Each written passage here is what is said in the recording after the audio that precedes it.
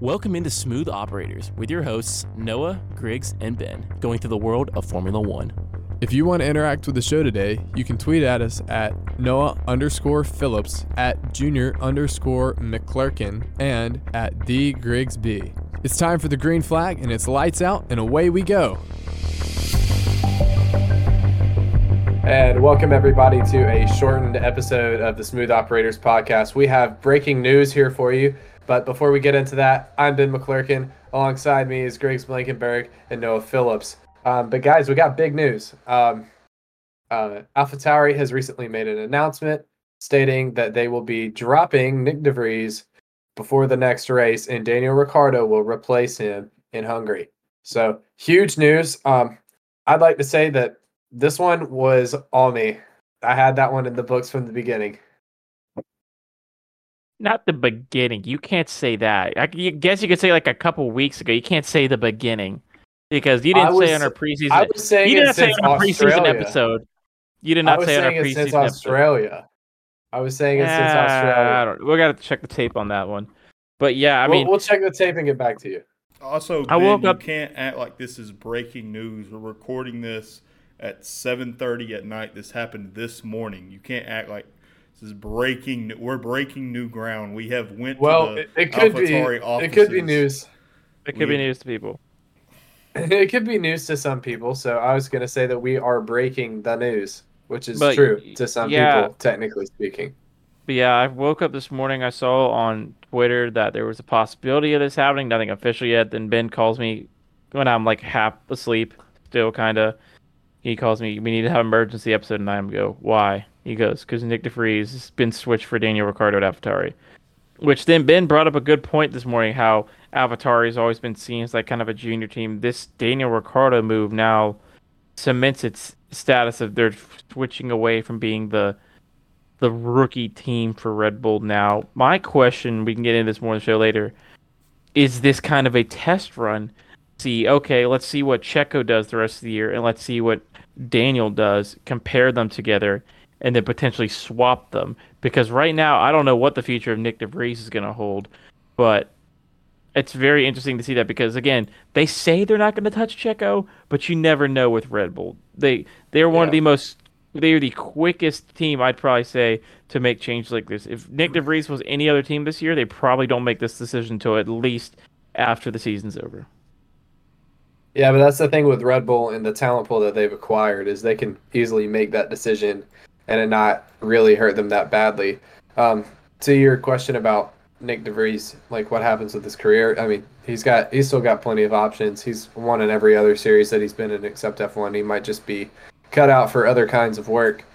And also, yeah, I think they'll definitely be looking at Perez's pace versus Daniel Ricciardo's pace because according to Lawrence Barretto, a reporter for F1.com, Daniel Ricciardo was posting laps that would have put him on the front row of the grid at Silverstone in the Pirelli tire test. So in his very first drive in a Formula One car this season, he would have qualified second. So you know what that means. Mm-hmm. It means he's fast. He's quick with it. It means he's quick. And it also means that Perez is a guy whose abilities need to be considered for the good of the team in the long run. So we'll see how that ends up for him. Yeah, I mean, this is a big deal. Go ahead, Noah. I was about to say, Ben, you brought up the fact or maybe it was Greg's, can't really remember, that they could be getting ready for a swap of Daniel Ricciardo and Sergio up at Red Bull. And I personally, how long does Checo have left on his contract? Is this his final year? He has this year and next year. This year and next year. But that can be ended early, I believe. That can be ended early. So it's like a player option or a team option. Kinda, but they just can say like, here, we'll just pay you the rest of the contract so you don't have to do any work. So he has a buyout. Would Checo then have I don't even know the correct word for it, the chest to accept the demotion down to AlphaTauri if that happens in the off season? I think he might as well just retire because he's one of the older drivers in F1. People forget that, but I mean, if he doesn't want to race for AlphaTauri, I mean, K-Max contract's up. There's not a lot of places that are going to have a lot of open seats this year. I mean, Lewis Hamilton's still technically in contract negotiations, but he's going to retire at Mercedes. Both Ferraris are locked down, That's an opinion. That is not decided yet. but I don't. But literally, he would have to go to a different team. Both Ferraris are locked down, and I don't see him going to Red Bull, and I could definitely don't see him going back to McLaren or going to any other team. Yeah, but you see him going to Mercedes? I mean, that's the only place, like, that's the only spot because he's not taking a demotion with who he is. So it's Well, either I mean, Mercedes or he can walk away and be okay. he's gonna have to walk away because Lewis is gonna sign that contract deal in a few months. So I don't really even mind the thought of that, though. I think that would be very intriguing to see Nick and George. I don't think that would be where they go, though. Oh, I don't see. Oh no, Nick DeVries is not going to Mercedes. Absolutely not. That's not what I was saying. We were talking about like where Sergio could go, not Nick. Oh, no, yes, okay, my mistake. I But was saying still, the only big six spot that's open next year, besides if Sergio is booted from Red Bull, would be the Lewis Hamilton spot as of this moment of recording, July yeah, which 11th. is it's a huge question mark at this moment of recording, even for Perez, and I don't think Lewis is going to retire, so I don't really see that being a possibility. However, would it be interesting? Yeah, I think so. Perez and Russell sometimes don't play particularly nice with teammates. They're both decent enough people and very good drivers, but I think they both have the potential to clash with teammates and say my orders over team orders. So that said, I think that could be a spicy weekend if Perez has the pace, but if he's not found to have the pace, then I mean, he's out of luck. If Daniel Ricciardo outperforms and scores more points than Sergio Perez this next weekend, what is the next step? Because that might be the do all be all for Sergio Perez at Red Bull Racing. Yeah. I give him till Monza. Hmm. If Perez finishes on average lower on merit to Ricardo, I'd swap him. Noah? Monza is in 4 races, isn't it, Ben? Yes. That's a Yes. quick turnaround time for. There's also the summer break in between there. No, that is correct. Yeah. There's That's a summer break. I was about to say, if you do that, though, that's only for 7 more races. I think it'd be better just to let it happen in the off season. If you do that swap, I don't think it's smart to do it in the season because Red Bull has a lot of things going for them right now. They have the huge lead for P1 and the constructors, and people we're acting like all this stuff about Sergio Perez, but he's still second in the driver's standings. Barely. It's teetering. That's still second in the driver's standings, but still, I know he hasn't made it out of Q2 in 6 races in a row. He's in second because he won in Jeddah, and no one else has won other than him. And Max. And Max Verstappen, and Max, of course. Who has won everything. Sorry for that delay. Just was pondering just how much of a gap Max has on everybody else. Max would be leading the championship by himself, so Sergio has made no significant contribution to the team's performance other than that was given by the car and circumstance. Perez was just out of it. It's over.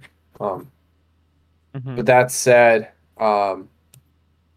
thinking about the possibility of a Ricardo Perez swap, it may take more than Monza, but those 4 tracks are all traditional European circuits, and that's where he's weak. And if he can improve where he's typically weak under pressure, I would say that would make for a good sign for his career. But if he can't, I wouldn't blame Red Bull to drop him at all. And who's the last driver not named Max Verstappen to win at Monza?